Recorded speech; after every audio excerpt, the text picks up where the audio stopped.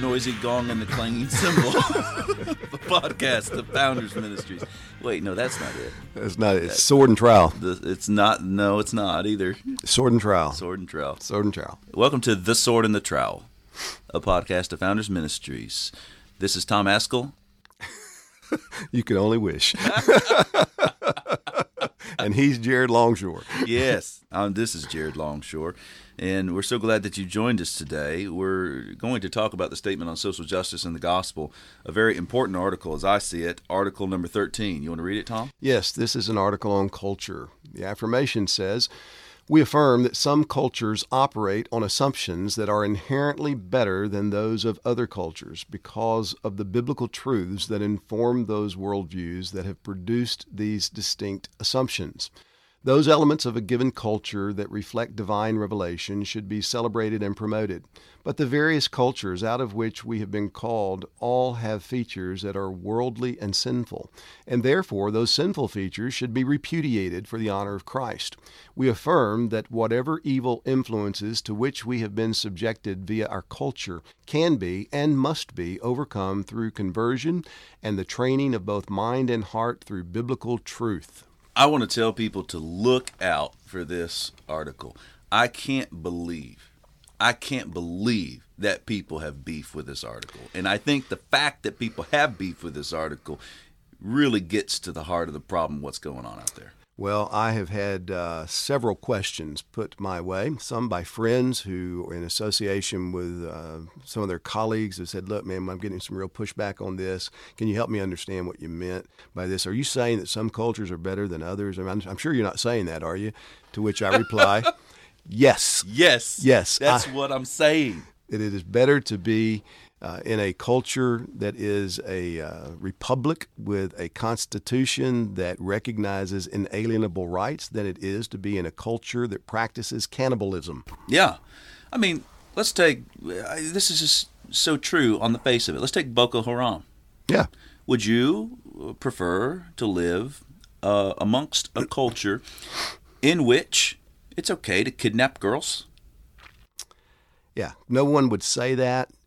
But again, it feels so ethnocentric to claim that some cultures are better than others. I mean, I was taught formally back in my day in my college studies as a sociology major that this was a high crime. Ethnocentricity was a great sin to be avoided at all costs because there is no superior culture. Yeah. They're just differences. I can't think of a better opportunity to see that the emperor has no clothes than to consider this article. Just look at the affirmation. Of course it's true. Do you want to live?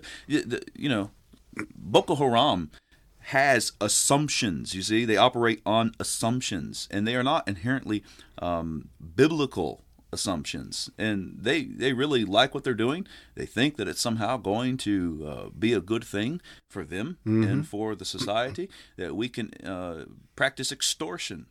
Yeah. So to think that culture is equal to a culture that promotes inalienable rights is not to think biblically. All Cretans are liars. What? Yeah, all Cretans. You hadn't heard about this? No. I'm going to tell you something. All Cretans are liars. They're evil beasts and lazy gluttons. This testimony is true. Now, you want to get mad at me for that? Go ahead.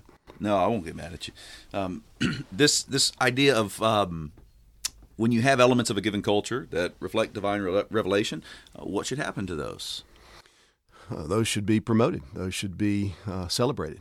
So it's not saying that there are not good qualities to various cultures. There are. When we look at the world, we certainly see different cultures. And when I'm talking culture, I'm thinking religion externalized. That's the way I think about it. It's going to be what's the interfaith commitment producing in customs and traditions and ways of thinking, ways of living. So when we look out on the world, we see things that do reflect biblical truth. Sure. And it's a beautiful sight to see how different cultures can manifest different biblical truths, celebrate them, promote them. Yeah, and that's because God has created people in His own image. And so even the worst of people are still image bearers of God. That's right. When we see the dirty, rotten parts of our culture, which exist in every human culture that Absolutely. there is, what should happen to those? Well, those should be repudiated, and we should work to put them down. They should be crucified. We shouldn't try to identify with it. That's right. Say it's filthy. Even in constitutional republics, there is evil. So, as a straight white male, for that is what I am, I look at the culture of white superiority that certainly has existed to some degree in our nation, and I repudiate it. Absolutely. I think it's filthy. And I say, no more. Absolutely. And living today where I have raised 6 children that have never known a nation that is not advocated as legal, the murdering of unborn children, I repudiate it. And I say that is wicked and evil. You know, we really have to wake up to the power of culture, the power of tradition. We have certain traditions, and they've just been wiped out. I was sitting with my grandfather, which post-Thanksgiving now when we're doing this podcast. I was sitting with my grandfather, I think he's in his 80s, and was asking him about going to school when he was a boy in the very same town that I went to school in, right, growing up. And I said, hey, did y'all read the Bible? He said, every day. Every day in class we read the Bible. I said, oh. I said, did you pray? Every day. Every morning we had a Bible reading. Every morning we had prayer. Man, nobody read the Bible or prayed when I went to school. You didn't do that. That custom, that tradition was gone. And you're going to tell me that change in culture in schools in America is not a result of an interfaith commitment? Yeah. It is a result of the interreligious impulse. But that does not mean that the day in which your grandfather grew up was free from sinful elements in society. Of course not. Yeah. So we need to be clear on that as well. But we need to fight and labor for seeing the inner Christian faith commitment expressed in society, expressed so that there is a culture that is full of Christian truth and Christian ways. So you're talking about subduing the earth again? Yep. Okay. We deny that individuals and subgroups in any culture are unable, by God's grace, to rise above whatever moral defects or spiritual deficiencies have been engendered or encouraged by their respective cultures. What's that mean? It means if you've grown up in a particular culture that has poor dimensions to it, which each and every one of us have, that you're not enslaved to those things. You're free in Christ to put sin to death, even the ones that have turned into a pattern in your experience, and rise above them to follow Christ and live for Him. So, J.D. Vance, Hillbilly Elegy. Grew up in poor Appalachia, winds up going to Yale, Ohio State, I think, then Yale Law School, and is a successful attorney today. He's an example of this very denial.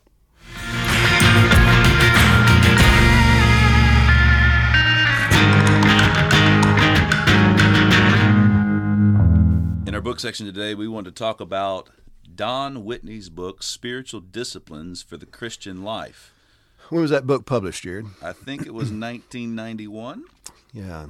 Don's been almost a lifelong friend of mine. I know he's been a friend and teacher of yours as well, I think. Didn't you have him? Yes, I appreciate Dr. Whitney very much. And this is his bread and butter, just a classic book on the spiritual disciplines. Bestseller book. I think the Billy Graham organization purchased like 200,000 copies of that shortly after it came out. And it's been in print ever since. Wow. Well, I enjoyed learning from Dr. Whitney at Southern Seminary, especially as it concerns biblical spirituality. He labors the point that the spiritual disciplines exist for the purpose of godliness, that we are to pursue God and the things of God through the Word of God. And we're to do this in Christ. It's something that's fueled by the Spirit. And he wants to labor to present Christ as the one through whom we engage God by these spiritual disciplines. Yeah, so Don talks a lot about biblical spirituality to contrast it from other forms of spirituality, including Eastern mysticism and some of the medieval mystical writings as well, Roman Catholicism, and even some advocates like Richard Foster, right? That's right. Yeah. So I appreciate this book. It was the most helpful book that I came across at that point in my spiritual life to think about these categories of fasting and prayer and evangelism and Bible intake from a biblical point of view. He was very helpful to me. That book's been used in this church across decades. Bible intake is a key spiritual discipline, the key spiritual discipline, as Dr. Whitney puts it here. He addresses prayer, worship, evangelism, serving, stewardship, and many other disciplines. So would highly recommend this book.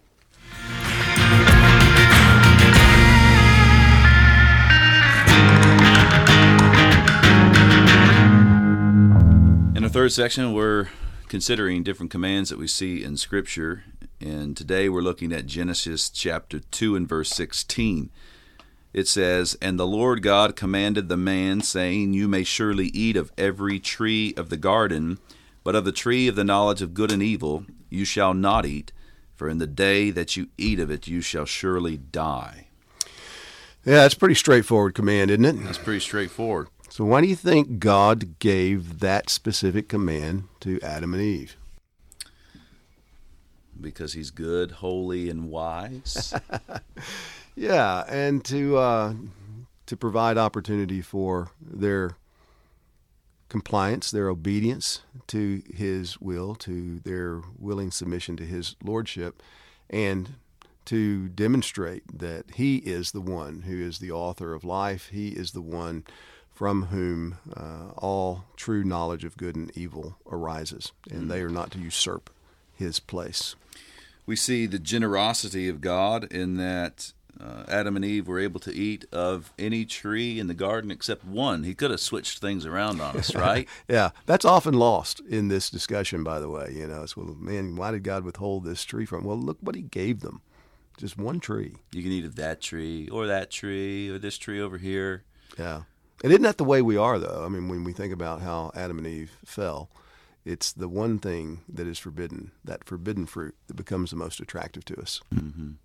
So there's one no in a world full of yeses to show us the generosity of God. But that one no is a serious no. Absolutely. God's serious about it. He's not the kind of God that says, hey, don't do this or else you're going to die, and then you do it, and he's kind of gives you a pass. Well, you hadn't had your nap. Well, Adam just really needs to sleep a little bit today. Yeah. It boils back down to what we've repeatedly come to. It's a matter of authority. And this is God's world. I really believe that if we would get Genesis 1:1 right and remember that we would be set on a pathway to avoid a lot of the silly, unwarranted thinking that arises. This is God's world. What do we make of that warning at the end of the verse? In the day that you eat of it, you shall surely die. Yeah, that's the promise. I mean, that is what happened. Adam and Eve ate, and they died. They died spiritually. They began to die physically. Death came into the world. So death came as a result of disobedience to our Creator. He didn't have to give that warning either. No, he could have just done it. Don't eat it. That's right. That's right. Which is true of other commandments in Scripture with warnings. Yeah. His warnings to us are gracious. Yeah. It's his kindness again to show us that he's not only telling us what to do, what not to do, but he's even been so good to tell us what would happen if we transgressed his commands. Which is always an inducement for us to live in humble submission to his revealed will. Surely we can't go beyond this command without considering the one who has actually died, truly died, the death that's implied here, and that is our great Savior, Jesus Christ. The stinger of death has been removed, And the Lord Jesus has taken upon himself our sin and suffered completely for it, exhausting the wrath of God. This Jesus Christ is risen again. So we can look at a command like this and not be condemned, but rather rejoice that our God is good and he's merciful. Yes, the first Adam failed miserably. The last Adam has succeeded completely.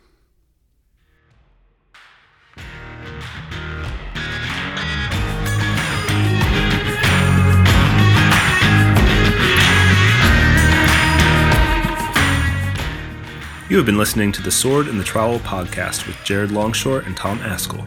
This podcast is produced by Founders Ministries. For more information, visit www.founders.org. To hear more from the Sword and the Trowel, you can follow Founders on Facebook, Twitter, Instagram, or by subscribing to our email list at www.founders.org.